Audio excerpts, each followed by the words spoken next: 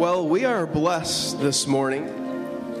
You guys have heard of probably John Piper, Charles Spurgeon, John Wesley, Martin Luther, John Calvin, folks like that. Today, we have TJ Freeman here. And we are excited. TJ has come all the way from Pennsylvania as he is the senior pastor in Pennsylvania. We're just so thankful to have him here. And he's going to be preaching the word to us this morning, so we're going to be blessed. But as we get prepared for the message, let's go to our Lord in prayer. Holy Father, we praise and honor you. We glorify you, recognizing, Father, there is none like you. And we are so thankful that you have given us your word. And it's the ability to change us from the inside out as we recognize that your word is the sword of the Spirit that is changing our hearts from the inside out. And we thank you for that, Father. We thank you that we can come together as a community of believers to serve you with all our hearts and to glorify you in everything we say and do, whether it's in our marriages or whether it's with our finances, whether it's within our parenting abilities, Father. But we ask that all of it be to your glory and honor. We ask, Father, that our hearts and our mind be open to the word that we're about to hear, Father. Help us to not only listen to it, but to apply it to our lives.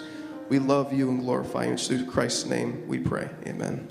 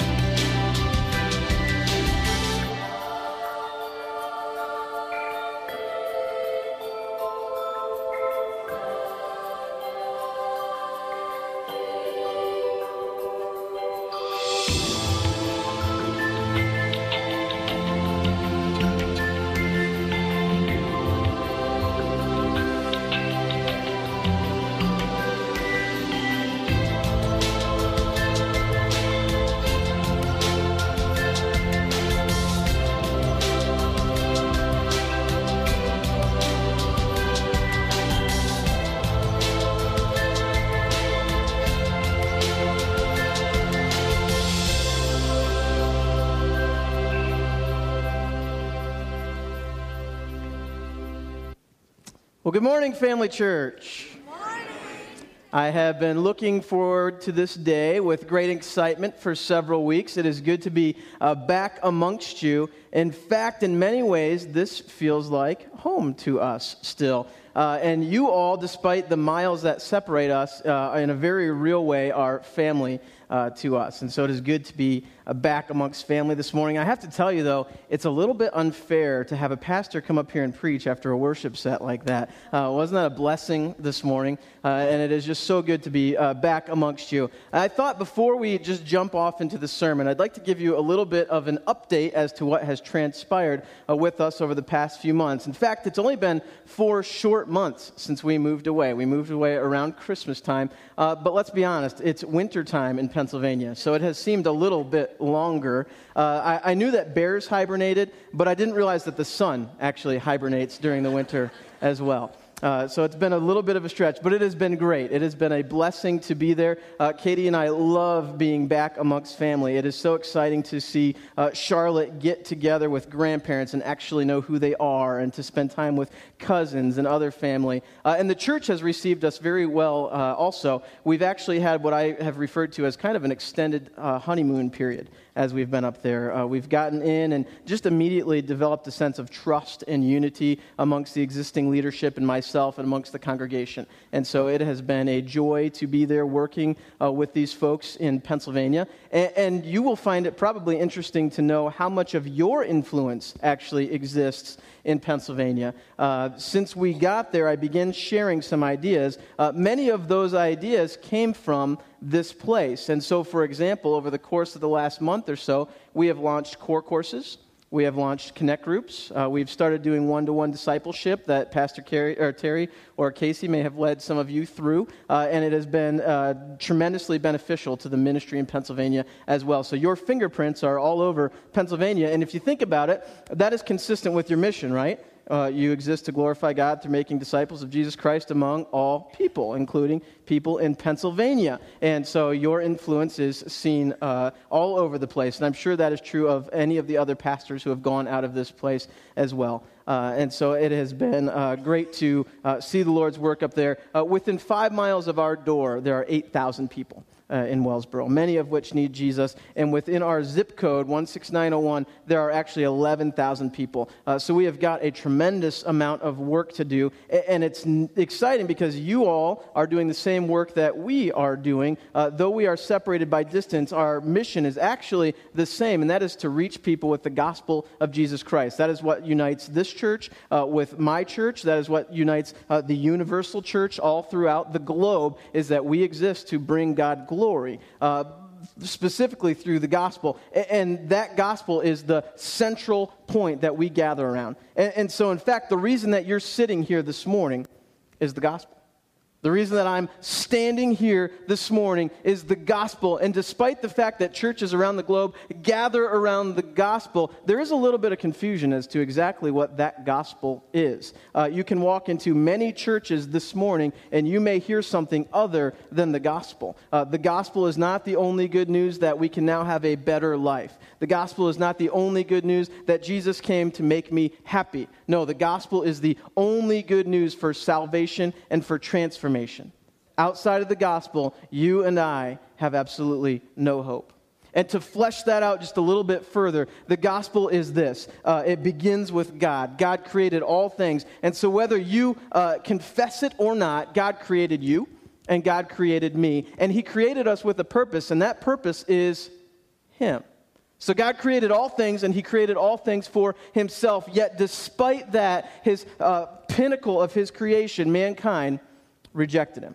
And all the way back in the Garden of Eden, mankind chose to sin against a righteous God, violating God's holy standard. And all of mankind ever since has made that same decision. And so you and I are all guilty. And so when we stand before God, we are hopeless. And to be very clear as to what that means, because we have sinned against God, we deserve His wrath. That wrath is a literal eternity in a literal hell, literally separated from God in anguish and pain with no escape hatch, no way to beg your way out, and not enough tears could ever buy your way out of hell. And that is what we deserve. And so we come together recognizing that we are sinful people, but despite that, God made a way out. He sent His only Son, Jesus Christ, to come to earth to live a perfectly righteous life and to die on our behalf. So if we place our faith in the fact that the blood of Christ covers our sin, we don't have to pursue the fate that would have been ours, an eternity in hell. Instead, we get to have an eternity forever in heaven with Christ, worshiping the glory of God for all the rest of eternity. And that is why we gather together, and that is why we do what we do, and that is what makes us incredibly similar as a church. We are one church operating under one head, and that is the Lord Jesus Christ. And so that is why we are together this morning, and that is why we do all that we do in church. So if you have your Bible this morning, take it out. You have been walking through a series on discipleship, and you have been led well through several passages that indicate some of the characteristics of a disciple. And this morning we are going to continue with that series, and we'll be in the book of 2 Timothy. So open up to 2 Timothy chapter 3, and we'll begin in verse 14. 2 Timothy 3:14. You should know that this is an epistle or a letter written by the Apostle Paul to a young pastor named Timothy. And Paul is encouraging Timothy as to how he should train and equip the disciples that the Lord brings him to minister to. And so let's pick up in verse 14. It says, "But as for you, continue in what you have learned and have firmly believed, knowing from whom you learned it, and how from childhood you have been acquainted with the sacred writings, which are able to make you wise for salvation through faith in Christ Jesus. All Scripture is breathed out by God and profitable for teaching, for reproof, for correction, and for training in righteousness, that the man of God may be complete, equipped for every good work." And before we go any further, I want to ask the Lord's blessing upon His word on our hearts. Holy Father, Lord, I thank you for the opportunity to be here this morning. It is truly an honor anytime that we get to open your word. And Father, we pray that this morning you would strongly impact our hearts for your glory. Lord, I pray, as I often do, that we would not walk back out of this place unchanged. Lord, that not a single person would be able to get up out of their seat and go back out the same person that they came in. For, Lord, when we hear your word, we are either hardened or we are softened. And, Father, we beg that you will soften our hearts. Lord, I pray now that as I share from your word, that not a single word of my own would be spoken, but, Lord, that through the power of the Holy Spirit, you would speak through me. Lord, let only that which you want to be communicated today. Lord, we love you and we thank you. It's in Jesus' name I pray. Amen. Well, kind of our big idea this morning, the central theme for this morning is this: as a disciple of Jesus Christ, I must rely on the Word of God in all areas of my life. As a disciple of Jesus Christ, one of the things that will be characteristic of me is that I must rely on the Word of God in all areas of my life. And I actually thought about this sermon on the airplane flying down here. Those of you that know me well know that I have a significant fear. It's not the fear of snakes. It's not the fear of death. It's not the fear of public speaking. Not anything like that. The biggest fear that I have dealt with is the fear of flying. And if you want to know the truth, it's actually the fear of not being in control, which is worse. So we'll go with flying. And so as I was sitting on the airplane flying down here, it was the first time that I think I had ever been on a turboprop airplane before. And as I was boarding that aircraft, the guy in front of me turned around and said, "I call this the farm tractor of the skies." And I thought, great, I don't know what I'm in for. And so I sat down, and when we took off, and everything was going well, but about halfway between Williamsport and Philadelphia, it began to get very bumpy. And we were in the clouds, and it was bumpy enough that I realized that I had a death grip on my seatbelt. I looked down and my knuckles were as white as could be and my teeth were clenched and literally I had to hang on because it was bumpy enough that my feet were coming off the ground and I have just never seen anything quite like it. In fact, I was so scared I couldn't be scared. It was very intense. And so as I was gripping that seatbelt, my sermon just popped into my mind. And I thought, right now, I am relying on this seatbelt. I double-checked to make sure that it was fastened well. I tightened it up as much as possible, and I was literally gripping onto it for dear life, which is very unlike the seatbelt in my car. So when I get into my car, I buckle up, usually, and I start going, and I don't even think anything about it. I don't think about the fact that my seatbelt could save my life at any moment. I don't even think about the fact that I'm wearing it. It's just there. Now, occasionally I might pass an officer and think, okay, click it or ticket, is my seatbelt on? Or I may go by an automobile accident and I think, oh, that could happen to me at any moment, so I just double check to make sure it's secure. But I'm in no way relying on that seatbelt. And I think too often we do the same with the Word of God. It's there. We turn to it probably somewhat regularly. Sometimes it's done out of compulsion. Sometimes we think, boy, I might get in trouble if I don't have the Word of God. And so we spend a little extra time in it, making sure that God doesn't do something like zap us or send bad circumstances our way. We may get into difficulty. We may see a challenge in life, and so we spend a little extra time in God's Word, but we don't actually rely on it to the level that we are commanded to in Scripture. But Scripture says clearly that we need God's Word if we're going to be equipped for every good work. And so if we are truly going to be disciples of Jesus Christ, we must rely on the Word of God with all that we do in all areas of life. In fact, you can boil down all of life's decisions into really two categories regarding the Word of God. We either obey the Word of God or we disobey the Word of God. Those are the only two choices. In all of life's circumstances, we obey the Word of God or we disobey the Word of God. And you might say, well, what if I don't know it? I mean, what if I'm not that familiar with the Word of God? I don't know it yet. Am I really accountable for everything in there? Well, the Bible tells us that we do need to know it. In fact, it goes beyond that. It says we need to meditate upon it. We need to write it upon our hearts. We need to memorize it. We need to be deeply acquainted with the Word of God. We have no excuse of not knowing it. Well, you say, well, I do read it, but I just don't understand it. You know, what if I just don't understand? What do I do? Well, good news. The Lord did not save us into isolation. The Lord called us together into this beautiful body called the church, and the church exists in part to help us understand and grow in the Word of God. And so that is part of our coming together here this morning. That is why you go to core classes. That is why you go to connect groups. It is to grow in your knowledge of the Word of God. He has, by His grace, given us the ability to learn and to grow in His Word through one another. And I hope I don't get in trouble with the last one. But if you say, what if I don't have a Bible?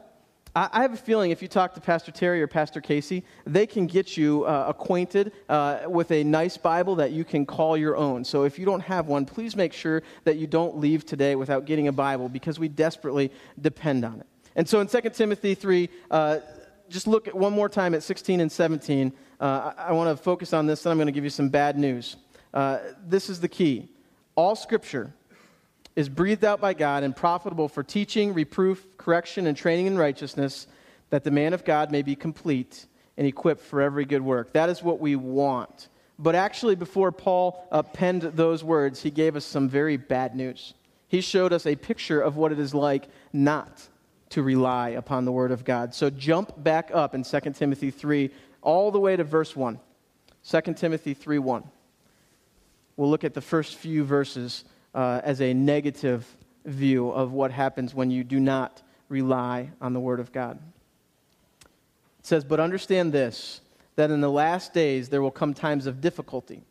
For people will be lovers of self, lovers of money, proud, arrogant, abusive, disobedient to their parents, ungrateful, unholy, heartless, unappeasable, slanderous, without self-control, brutal, not loving good, treacherous, reckless, swollen with conceit, lovers of pleasure rather than lovers of God, having the appearance of godliness but denying its power. Avoid such people, for among them are those who creep into households and capture weak women, burdened with sins and led astray by various passions, always learning and never able to arrive at a knowledge of the truth.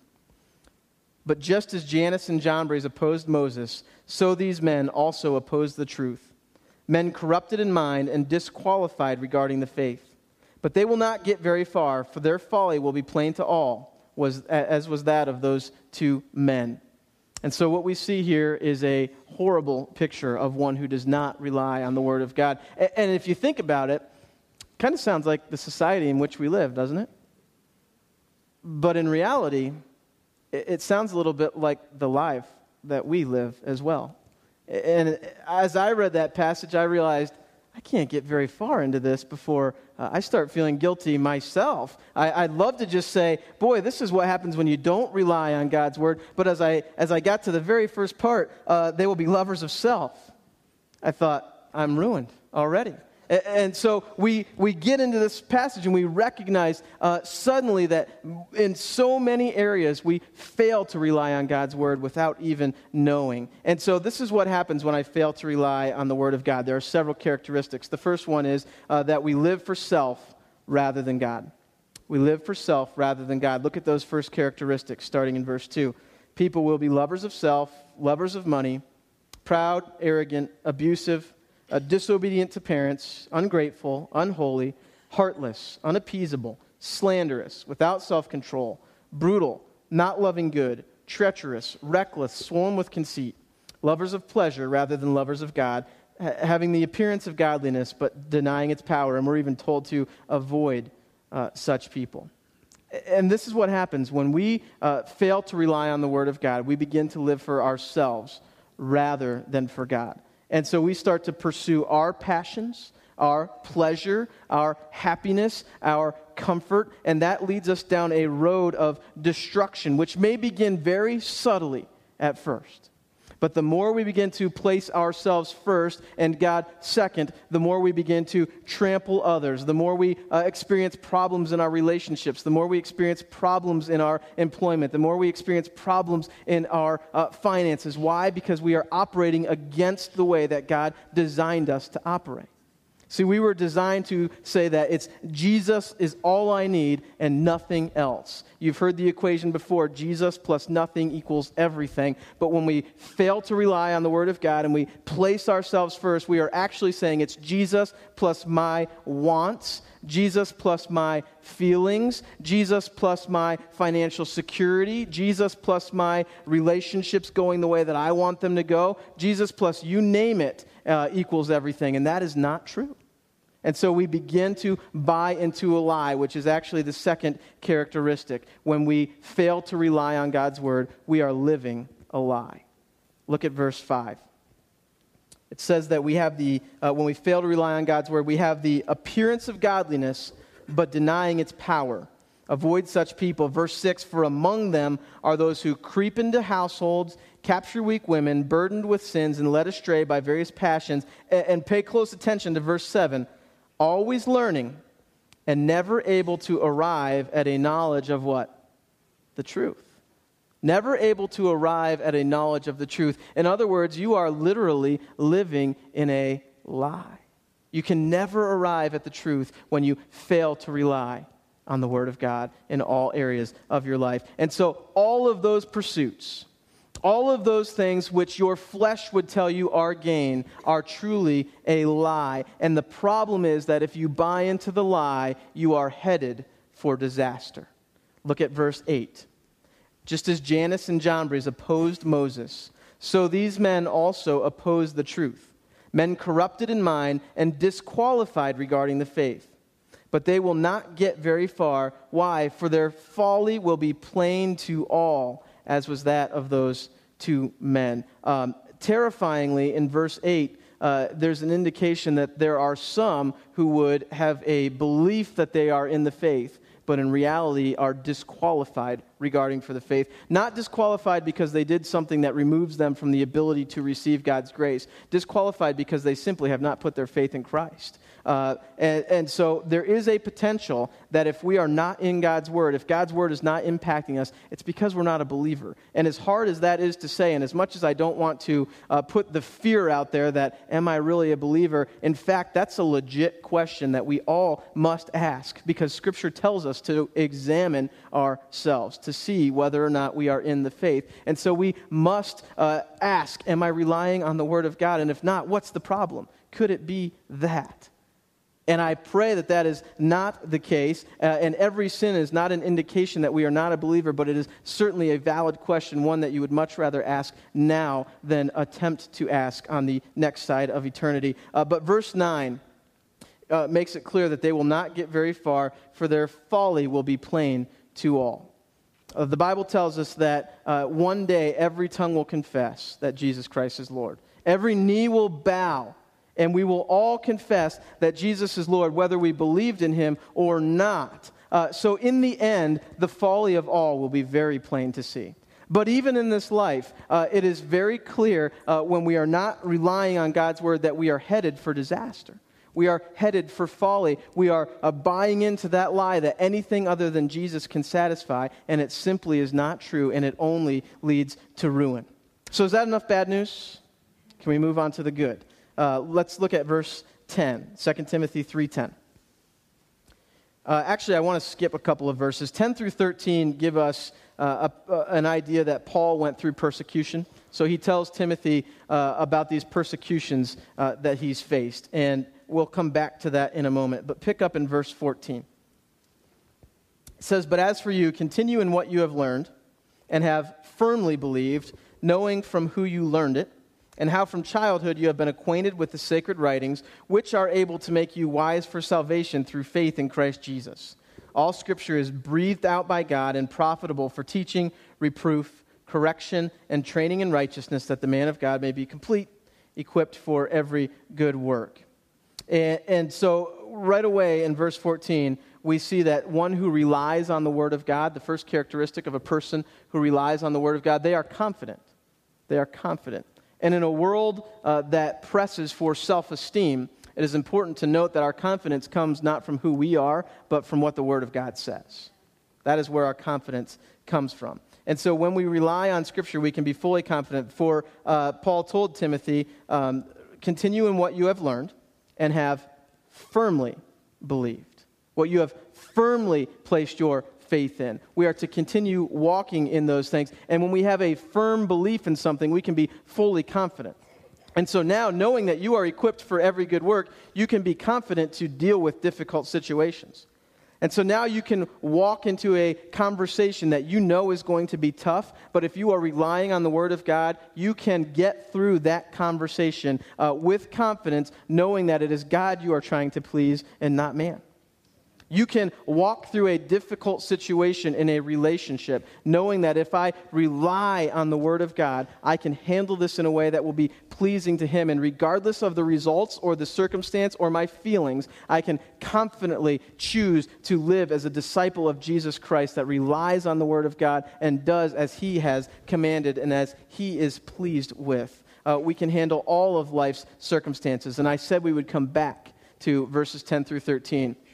Paul went through some extremely difficult trials.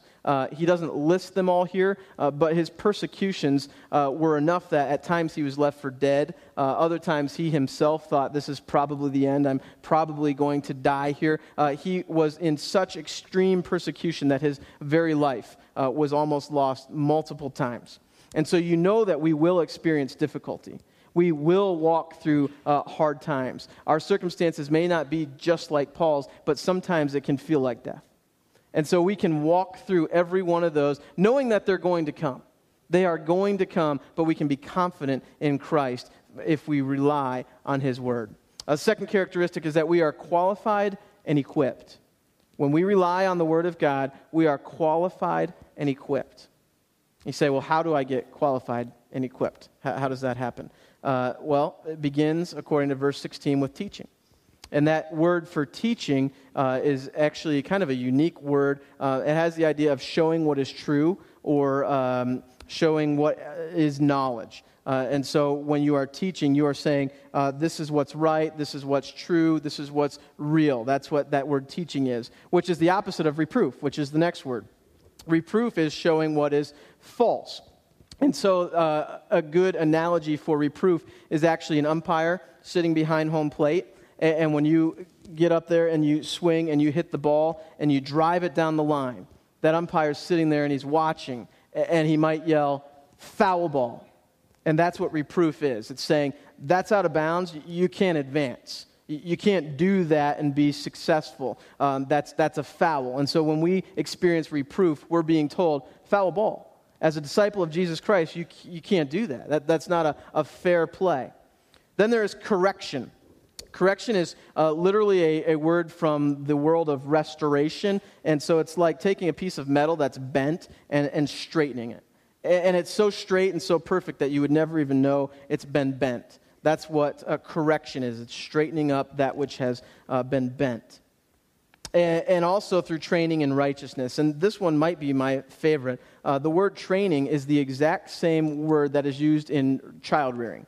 And so this is very real to me as I have a small child and another one on the way. And so I'm very familiar with what it means to, at times, discipline, even though you don't want to. At times to show a tremendous amount of grace and mercy. At times to show what is good and what is not good, and just train in all areas. I want my daughter to be successful, to have good, godly behavior, and to be righteous. And that's the same thing that Paul is telling Timothy. God's word trains us just like a parent trains a child in righteousness. It provokes proper habits and good behavior. And Donald Hubbard, who is a theologian, summed it up this way. He said that teaching keeps us from error, reproof keeps us from sin, correction keeps us from failure, and training in righteousness keeps us from foolishness. And so when we rely on God's word, we have those tools at our disposal. And so you ask, what am I qualified and what am I equipped for? So I know that I'm qualified, I know I'm equipped, but for what? Well, put very simply, you are qualified and equipped for every good work. Every good work. And I'll give you a couple examples of what a good work might look like in Scripture. Jesus summed up all the Old Testament commands with basically one word, love. And so we are to love others as better than ourselves. That's what Scripture tells us to do. And in fact, you are qualified and equipped to love others as better than yourselves. And how many others are you supposed to do that with? Well, the Bible tells us I need to honor my father and mother. The Bible tells us I need to honor my spouse. Well, in fact, the Bible tells us we need to honor all men. It tells us to love our neighbor, and who is our neighbor? Our neighbor is everyone. And so we are truly to view everyone else as better than ourselves. And suddenly our agenda becomes much less important. Our agenda becomes much less valuable because we exist for others.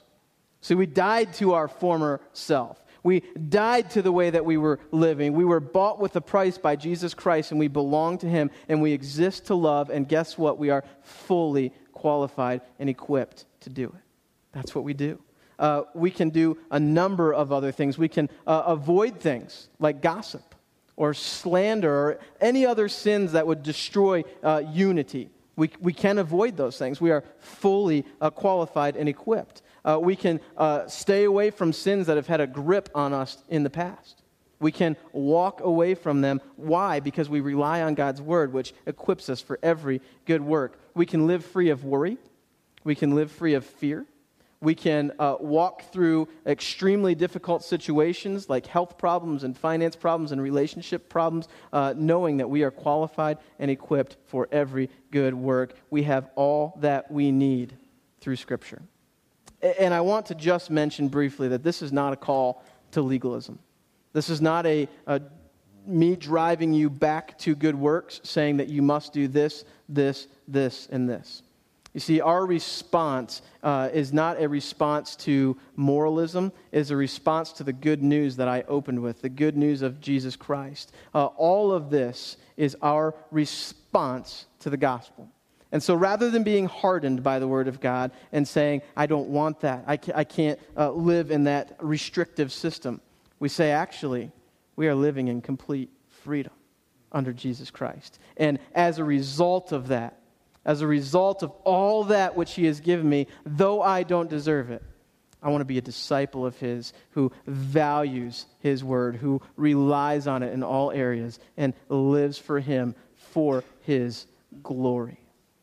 I want to share a quote from John Wesley about God's word. It says, I am a creature of the day, passing through life as an arrow through the air. I am a spirit coming from God and returning to God, just hovering over the great gulf a few moments hence, and I am seen no more.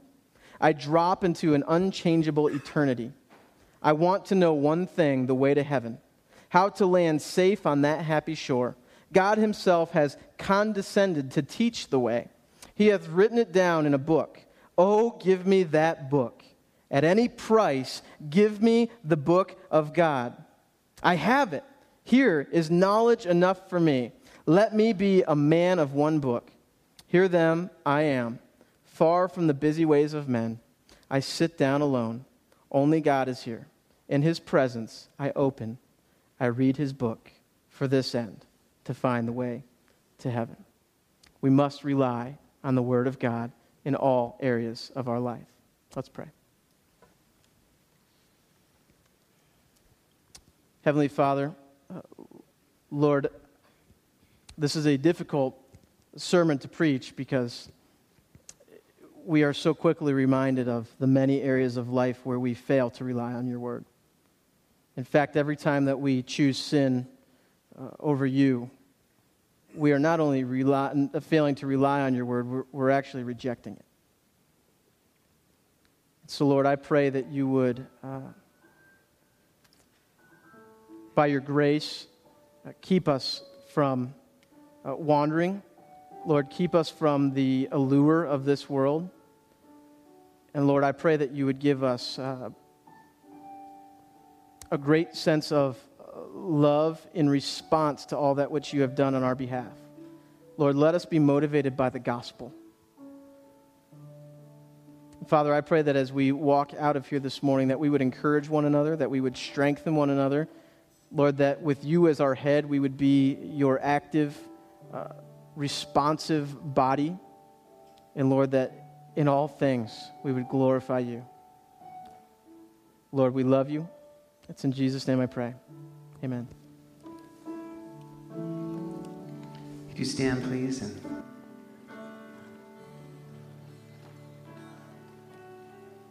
let's sing this together. Thinking about that sermon and applying that to our lives, how it's just surrendering everything that we have. So sing all to Jesus I surrender. All to Jesus I surrender. All to him